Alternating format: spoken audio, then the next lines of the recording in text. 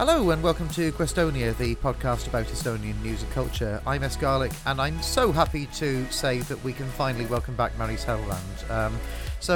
You've been travelling the globe, I hear, but particularly East Estonia. Yes, hello. Of course, traveling the globe almost always means edge of Europe. Narva. And I'm sure it was good to be there. So, what did you find out while you were there? Well, it was a work trip, but it was interesting to touch base with people after this hour of the truth that we experienced during the elections, where all these votes came for the cause and the left pro-Kremlin party, and see what people think. Okay. Obviously the fact that these pro-Russian parties, pro-Kremlin parties, got votes, we covered a bit last time. But did it essentially emerge to you that it was a protest vote, or is there a bit more to it? It's quite clear from the meeting I had with these candidates of the cause movement and pals of Ivo Peterson that they really actively work to promote a different story of the country and of events taking place. So the basic narrative is that life has become so much worse all the time. And when you put that in 30 years perspective, it's hardly a statement that has anything to do with reality, really. Even for someone in Narva, it's just not true.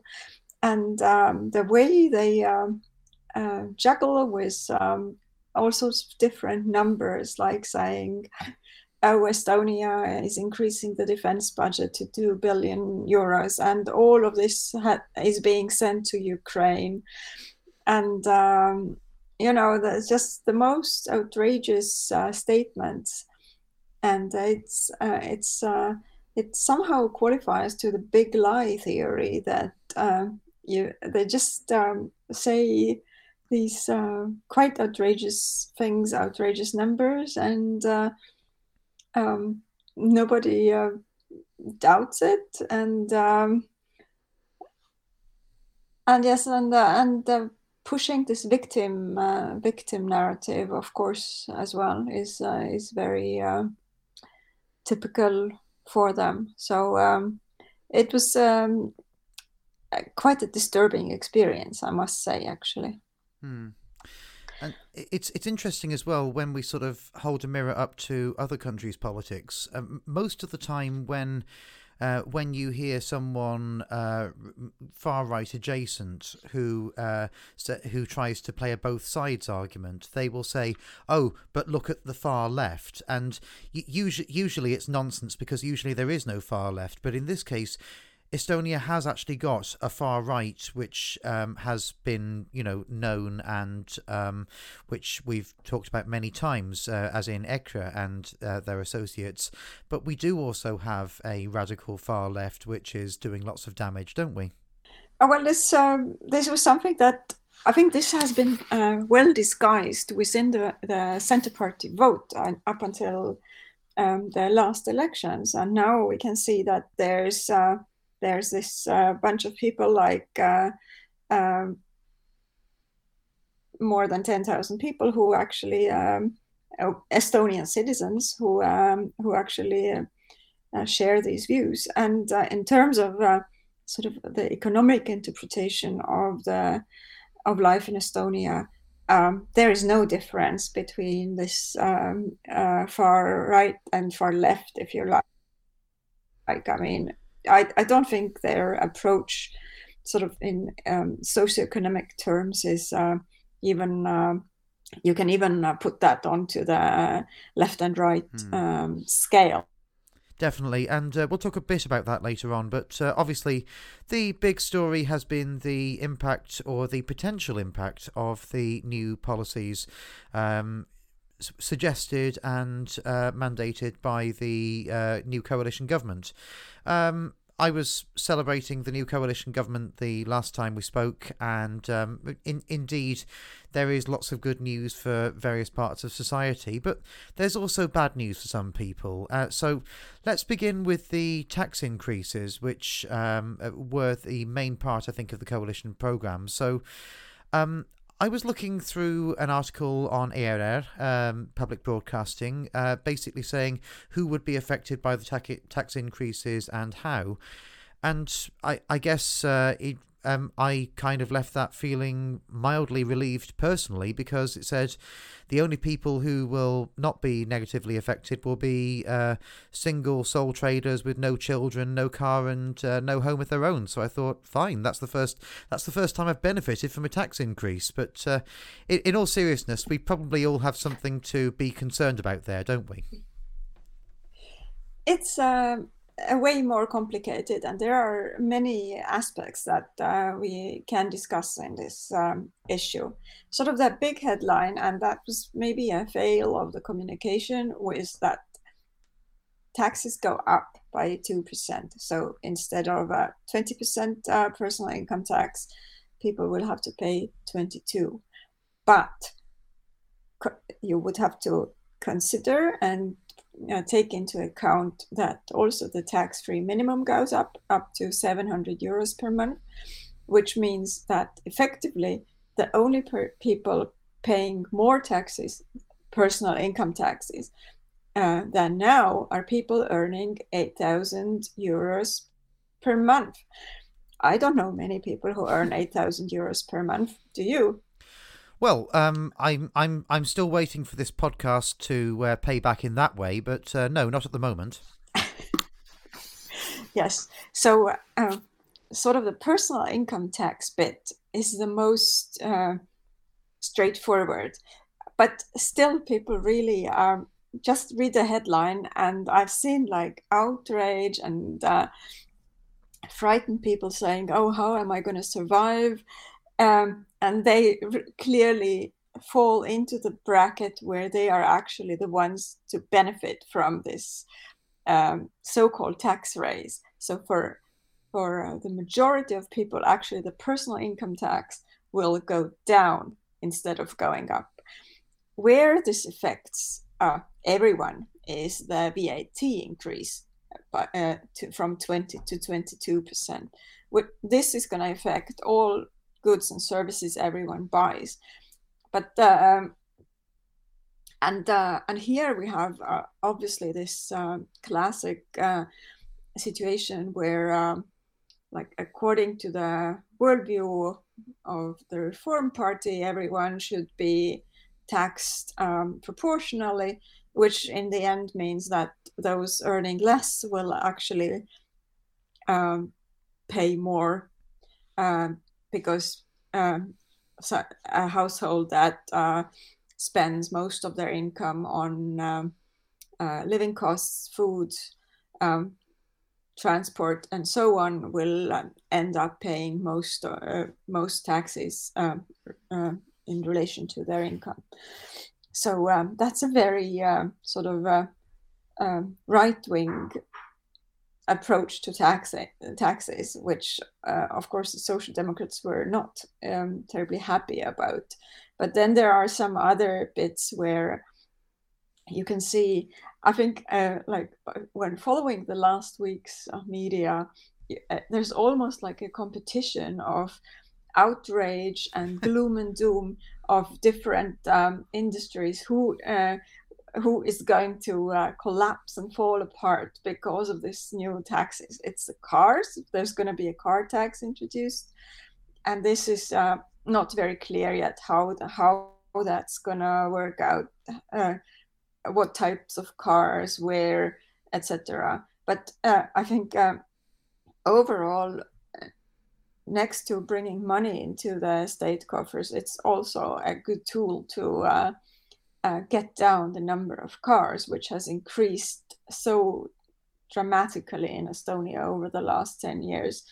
So we really need to get a grip on it.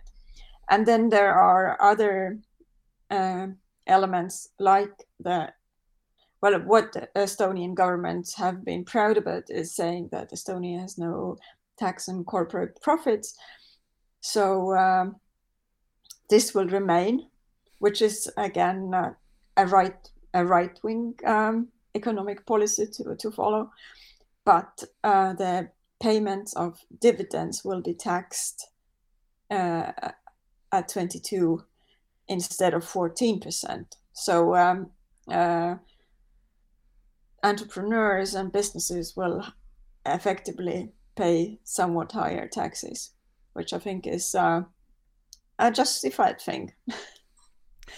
So overall, it's not like the headline is, of course, always simplifying. It says tax raise, but it doesn't mean tax raise for each and everyone. So probably for you and for me, it's not going to change much. Yeah, and it's also come with the ending of that massive family benefit for when people have their third child, which was, I think I'm right in saying, mostly an Isamaa-driven policy in terms of.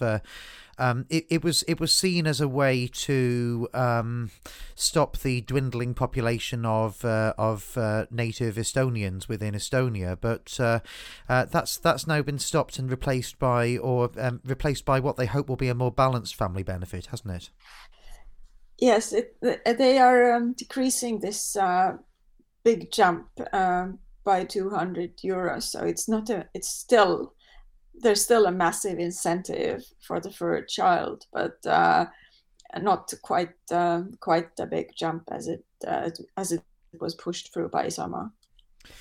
And what will this do to inflation? It seems like the debate on inflation has pretty much been memory hold, just because it's seen as such an impossible task to solve. I really feel that the question over why Estonia has had, I know we can argue about whether it's higher than Latvia at the moment, but has had for so long the highest inflation rate in the EU states, and was pushed to one side during the election campaign. Certainly Reform didn't want to touch it, and it felt like the opposition parties didn't really either in any constructive way, or at least not in the way of actually talking about how it might have happened in the first place. Can we finally admit that allowing people to close and withdraw their second pillar pensions and just flooding the economy with money for people to buy cinema screen TVs and new cars was what caused that rush on prices last year? I would love to blame it on that, but it probably is not true. It probably plays some role in it, but Latvia, Lithuania, who have enjoyed the same kind of inflation figures, did not have this pension scheme withdrawal story. So most likely the explanation is still war in Ukraine, energy crisis. So that's what's driven it up, and also so again the relative low median income of Estonians, Latvians, Lithuanians, also Hungarians, who had a massive inflation, even higher than the Baltic countries, because of the share of income that people just give out for food and basic needs. So, but that's off the table. Everyone is fighting and yelling and screaming about 2% tax hike and forgotten about 25% inflation just 6 months ago. I use the hurt knee analogy quite a lot. if you hurt your knee a while ago and you don't bother to see the doctor, eventually you forget your knee is hurt and you just think you're naturally an angry person. I think that's what's happening here, and this is not just anecdotal. That there is evidence that a lot of these prices are going up regardless of the price of resources. I was walking through one of Central Tallinn's markets, the Baltiam market, recently, and I saw borscht, which is a famously cheap Russian soup, which is sold in these massive containers, which are left on the heat all day. I saw that at €5 a bowl. Now, if you're telling me that the worst offcuts from beef are worth €5, then fair enough. But I think that there is lots of profiteering going on off the back of inflation and off the back of sob stories about needing to increase prices because of the cost of labour and or the cost of goods. Another example, the Estonia Reddit, which is one of my favourite pages, recently had a thread about what's happened to Ben & Jerry's in Estonia. Sounds like a tiny thing, and of course you shouldn't buy Ben & Jerry's because they were pro-Putin, but a tub of Ben & Jerry's will cost you between €9 and €10, depending on the supermarket you go to. You might say, well, it's a small market. We don't have much demand for it here, except among idiots such as me with too much money to spend. But if you go to Iceland, which is not an EU state, and does not have the same trading links, then it is apparently available in supermarkets in Reykjavik for around the €6.50 mark. So something is going on more widely with price gauging, was the upshot of this Reddit thread. I can't prove that, but the thing that concerns me more is that the Competition Authority and the Consumer Protection Authority in Estonia don't seem to be making any effort either to prove it. And while there is this smoke, it's very difficult to not see that there's fire, if you know what I mean. Absolutely, you're absolutely right. And even Kaja Kallas, with all her belief in market will fix everything, has mentioned that and asked what's happening. The energy prices have come down. Energy has been costing like 3 cents kilowatt and 0 cents for some hours during the night. And it doesn't translate into the prices in the shops or in restaurants. This is something that tends to happen. The market hardly ever regulates it down. About the high price of Ben & Jerry's, I'm honestly happy. I mean, I really have to restrain myself not to put stickers with some not nice language on these shelves in the supermarkets. I mean, they are funding some pro-Kremlin movements in the States, so that's bad enough. Yeah. Yeah, but buy Estonian ice cream, folks. Anyway, so yes, the tax increases we feel have been slightly misunderstood, but who will be affected worse by the tax increases? So obviously it's going to be car owners, probably multiple car owners, I would have thought, with multiple children and their own home will be most egregiously affected. But are there any other people who should particularly worry? Well, in the end, it's still people with the lowest income because they will have to spend more money on food and on their basics. Yeah, that's coming through because of the VAT increase. I think, like with many things in Estonia, the complaint was at least partly the lack of communication over it. And I do feel that this is a cultural thing that maybe has spread to government now. The idea of communicating bad news by not really communicating it. There is a phrase I heard in Estonian recently, "Let it go sour," which is that if you don't tell someone bad news for long enough, then eventually when it's released, they might not complain. It's that idea. And Kaja Kallas originally said that it was unconstitutional to discuss tax increases during election campaigns because they could be deemed as a referendum. She later amended that view to say that we didn't talk about it because it's unpopular, which I guess is at least honest. But as a consequence, the Reform Party has fallen a couple of percent in the Norstat weekly poll, but not enough to not be leading the poll. And it looks as though ECRA has not been the beneficiary of this, because ECRA is still stuck on 18%, which is roughly what their vote was in the election. So can we see anyone benefiting from the Reform Party's slip, or is it just going to basically turn people off politics because they are going to feel disenfranchised by this? It's early days. I wouldn't be too worried, sort of the long term. But clearly, the ones most angry now are the Reform Party voters who believe this, read my lips, the tax will not raise. So they are very, very disappointed, because that's been something that they have been told over decades and decades.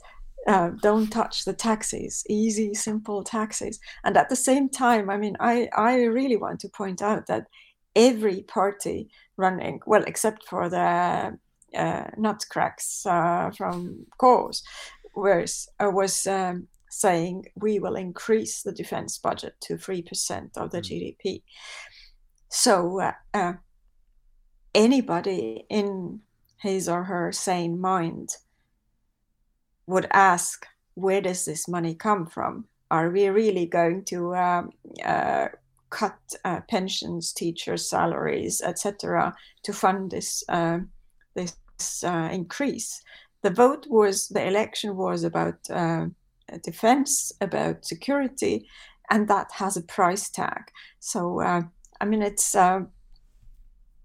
political technology why the Reform Party didn't dare to be honest with their voters, and is trying to say, oh yes, we raise the taxes because the Social Democrats want to raise the taxes.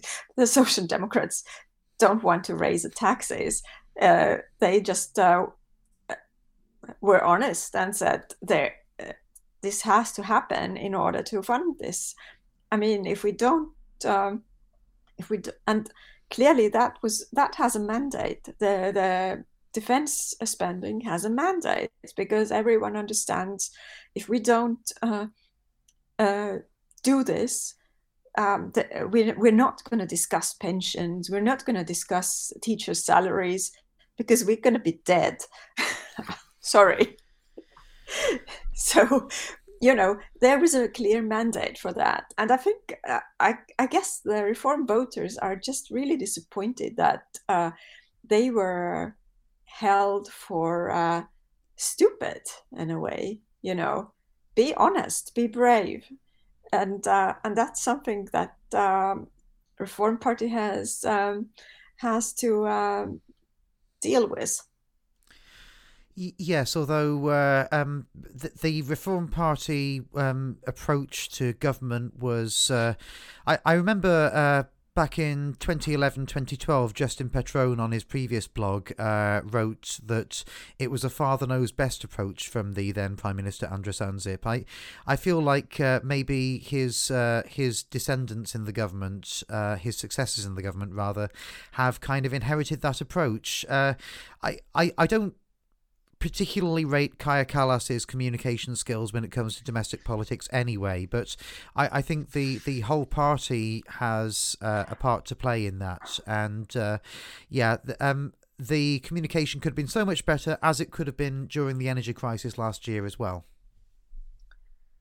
Yes, you are absolutely right. But well, that's where we are now. So they have to take the beating and get on with that. Yeah, absolutely. And the other thing to mention is that, like you said, money doesn't come for free. And I've seen a lot of opinion pieces recently, essentially doing a kind of a tip on the idea that the Estonian economic miracle is coming to an end. The idea started by the likes of Mart Laar and brought in with the flat income tax was now transforming into something far worse for most people.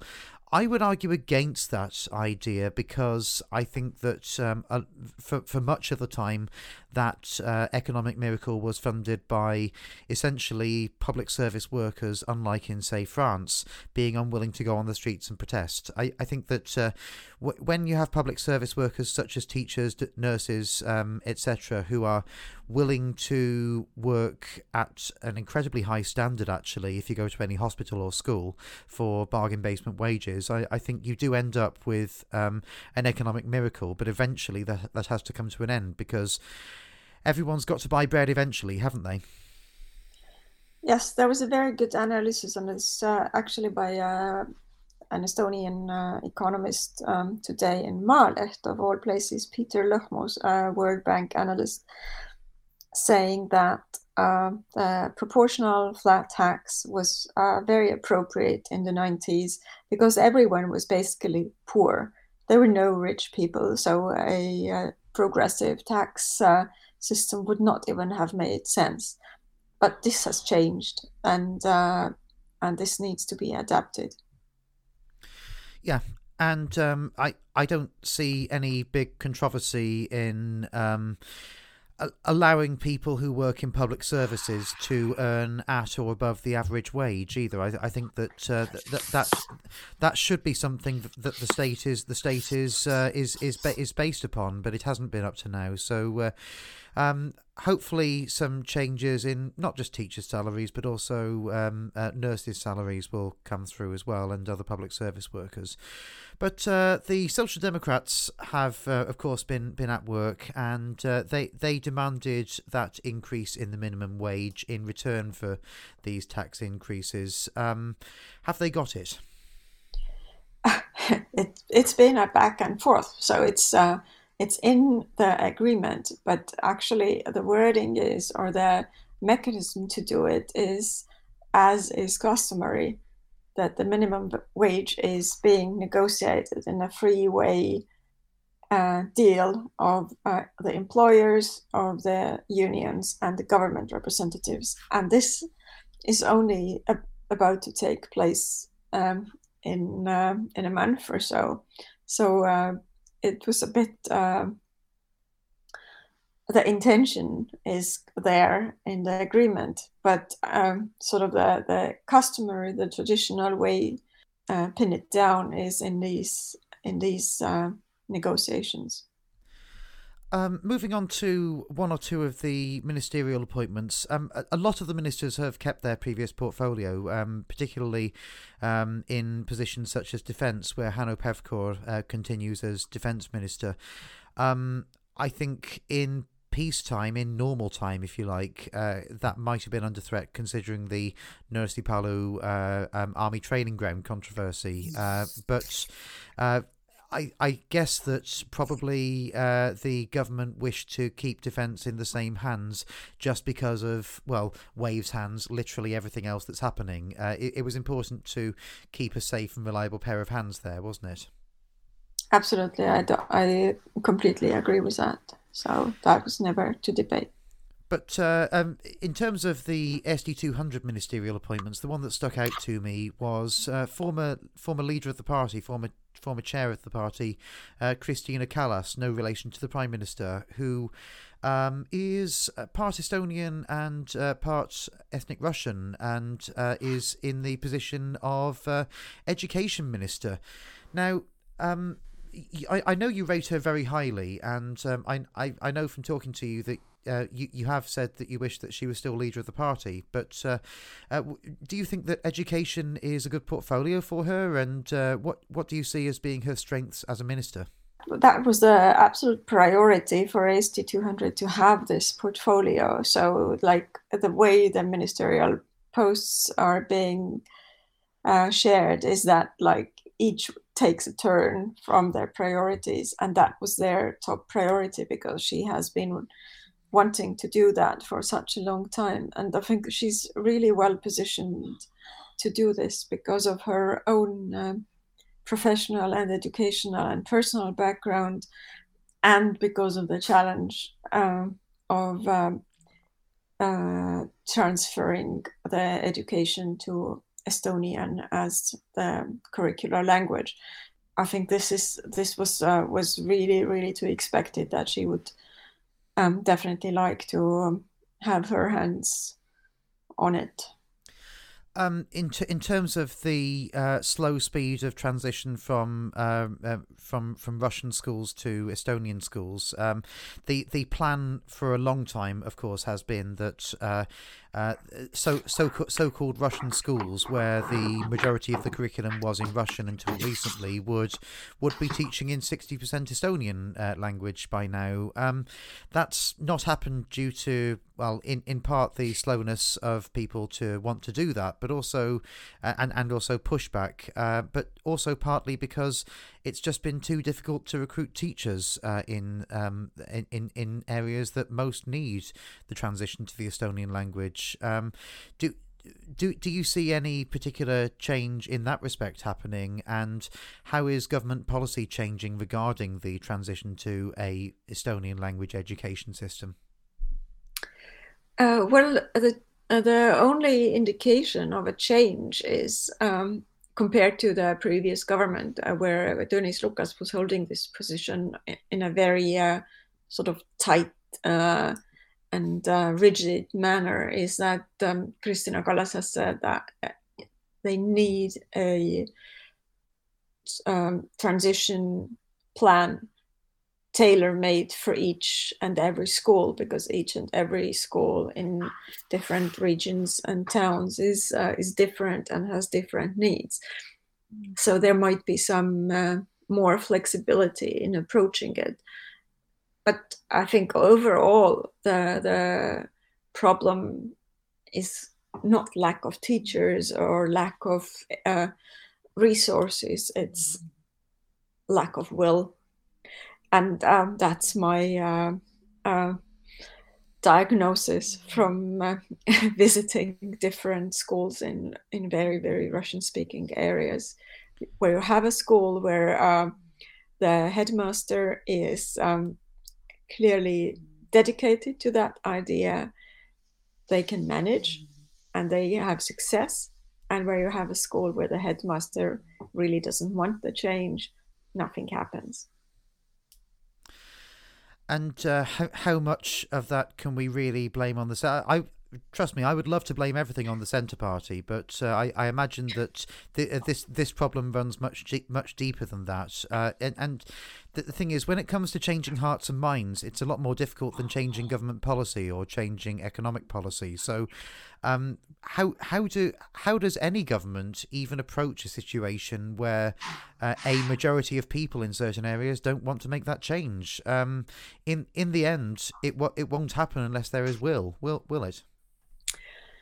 Yes, I think the main driver has to be really actually parents and older students themselves, because when they realize that their opportunities in life here are way better if they have the language skills at this level, like only an Estonian language school can provide, then this is a change. There is also an attempt to recruit more foreign language teachers who can teach, for example, French, Spanish, and German, because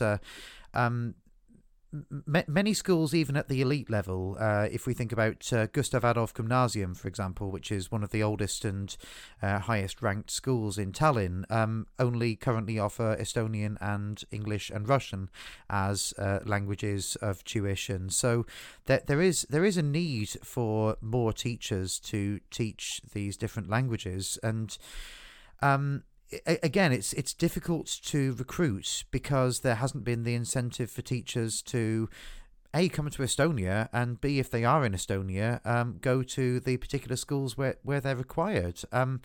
So again, it's a question of education, but it's probably a question of offering incentives for people to come to Estonia and teach these languages. Then, of course, you get to the question of the state teaching qualification, which is very particular and is quite difficult for a foreigner to actually attain. So I don't quite know how they're going to square this, and there's plenty in Christina Callas's in tray, isn't there? Absolutely, but I think she's extremely qualified to master that. If anybody, then she can do it. And clearly, why she wanted this position, where you would think that education is a soft portfolio. I mean, her whole idea in going into politics has been this so-called big plan, the long plan. And what better caters for that than education, than investing in good education and fighting for this field. So yeah, I wish her all the best. There's lots to do, but she's very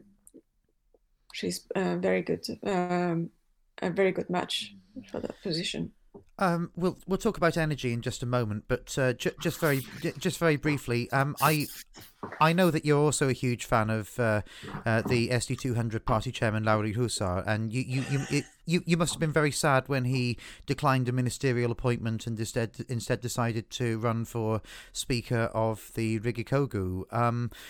What do you make of that? I mean, it's become something of a fashion, hasn't it, for coalition party leaders to opt out of ministerial appointments? Jüri Ratas did it so that he could take part in the Estonian version of Dancing with the Stars, and now Lauri Hussar, according to at least one satirical article, fancies his chance of losing some weight and learning how to dance. Is there more to it? Does he just want to be outside of the mess and able to act as an opposition minister, or what is his thinking? And in all seriousness, would he have added anything to the cabinet if he'd been a minister? It's really a troubling issue. I mean, from what I've heard from the coalition talks, he was not terribly substantial in his knowledge on different fields. So perhaps, coming from a background as a journalist, what we tend to be, we tend to know a little bit of a lot and not a lot of anything. And maybe it seemed that this is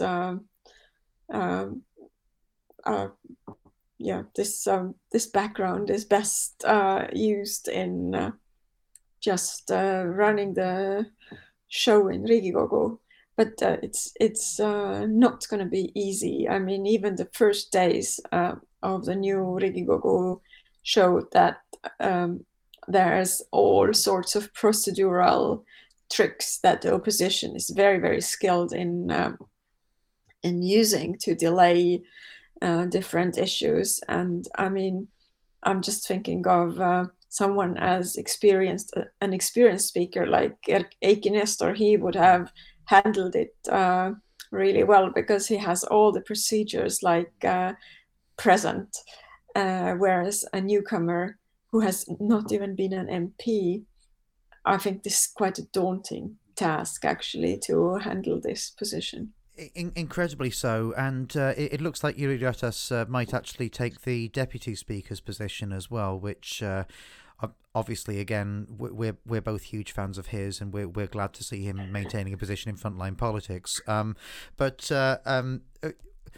also, considering we again welcome back morons such as Kalle Grünthal, the backbench EKRE member, who was known for standing up and asking the most moronic, derailing questions of Kaja Kallas during PM's questions.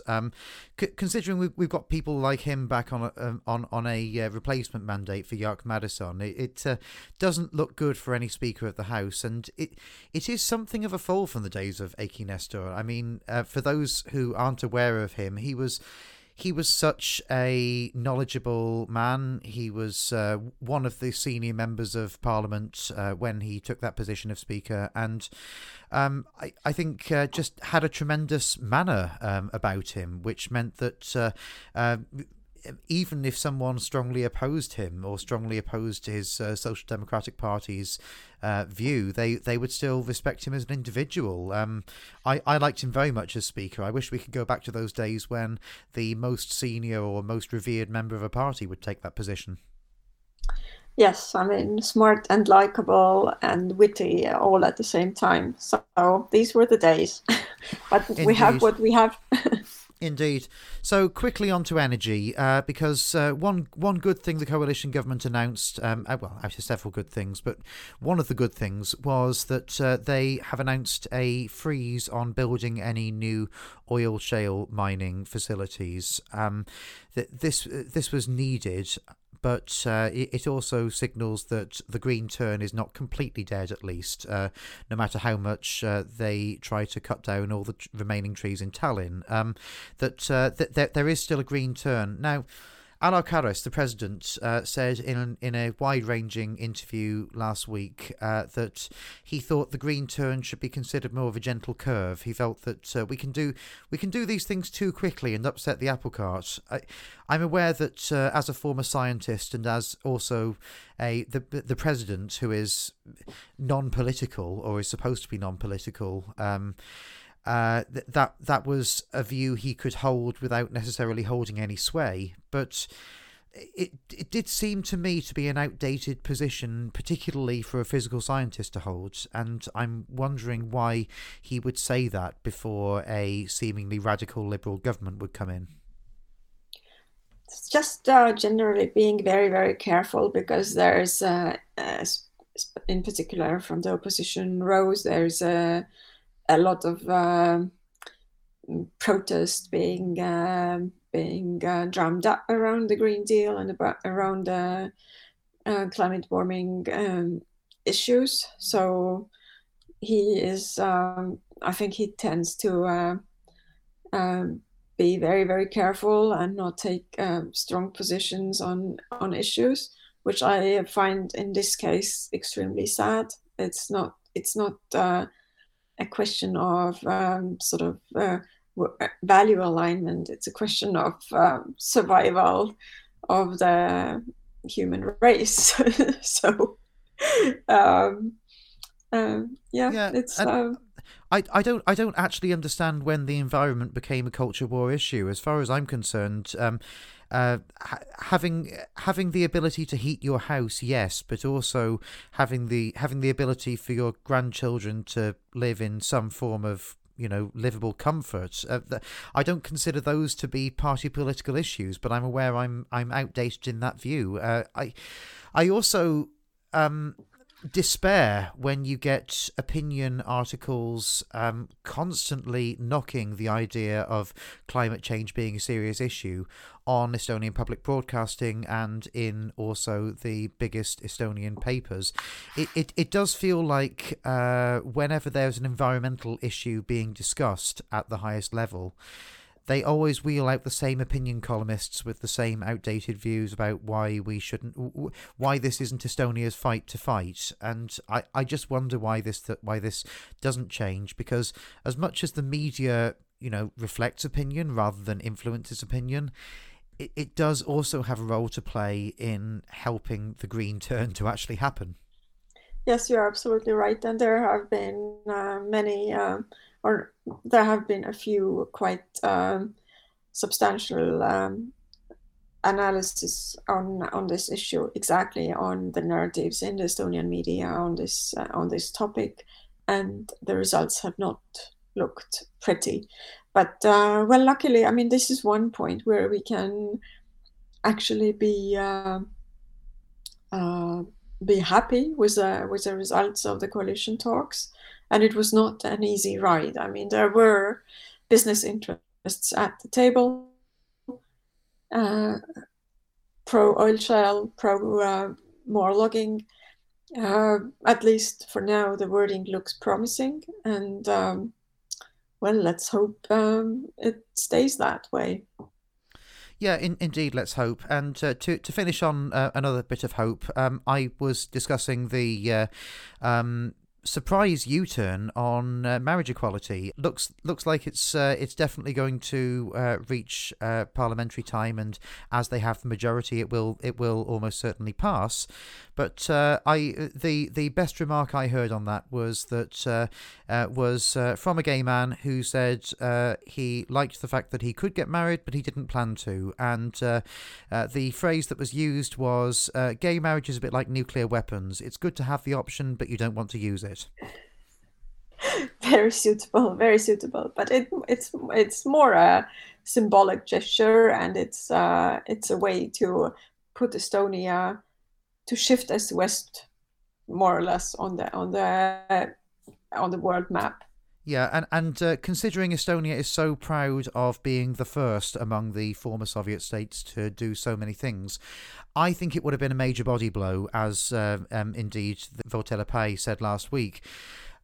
I think it would be a major body blow if Ukraine were the first former Soviet state to have brought in marriage equality, particularly as the Prime Minister was arguing that because we have a war in Ukraine, we can't have nice things like that. I think the fact that Ukraine actually took steps to bring that through eventually was perhaps what forced Estonia's hand. I don't know. What's your opinion on that?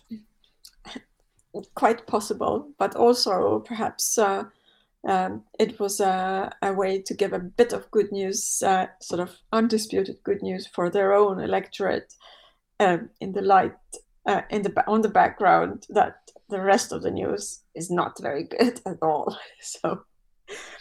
Yeah, it's good to have a candle among all this bleakness anyway. And talking about candles among all this bleakness, Ivo Pettersson, who was the leader of the KOS party, which then formed an election pact with the United Left Party for the last election, was arrested, having taken several trips to Russia that were monitored closely by Estonia's security police, Kapo. He also was found to have taken trips to Donetsk and after the beginning of conflict in Ukraine. Obviously not a nice piece of work, and obviously someone who we can be glad was arrested. But it was interesting to see Arnold Sinisalu, who is obviously, as the head of the security police, normally a very quiet figure, actually giving media interviews on this. Do you think that he has reason to see it as important to go and front up on this and explain exactly why this was done? And do you think that he's done it partly to avoid the opposition from growing because of this? That's a tricky situation. I think, I mean, the supporters of KOS are obviously convinced this is a political process and political prosecution, and he has done nothing wrong. But for the whole Estonian society and the sense of security, I think it's an important signal that someone like that undermining the security and undermining the whole sense of self, if you like, just can't keep doing that unpunished. I think that's something that the majority of Estonian people really expect. Yeah, and it feels really scary because hitherto, at least in the time that I've been in Estonia, the idea of Russian agents within politics was something sort of toyed with, and there are people who we could, I'm sure, both name who have given off the suspicion of being at least aligned with the aims of Putin, but it's usually been a suspicion concentrated within the Centre Party, and as such, quite a sort of manageable thing in terms of. We know the people, we have a lot of information on them, and we know where they are and what they're doing because they're very easy to follow because they're public figures. Now that we have parties growing in strength like the United Left Party, like the KOS party, it does make it rather more difficult to track potential Russian influence within Estonia, doesn't it? Well, I hope they have their eyes on them. That's all that I can say. Yeah, absolutely. All right. Well, we'll be back with more very soon. Questonia Culture is a new branch off of this podcast, which I interviewed Britta Virves, the jazz pianist, who has released her first solo album for the first edition of that.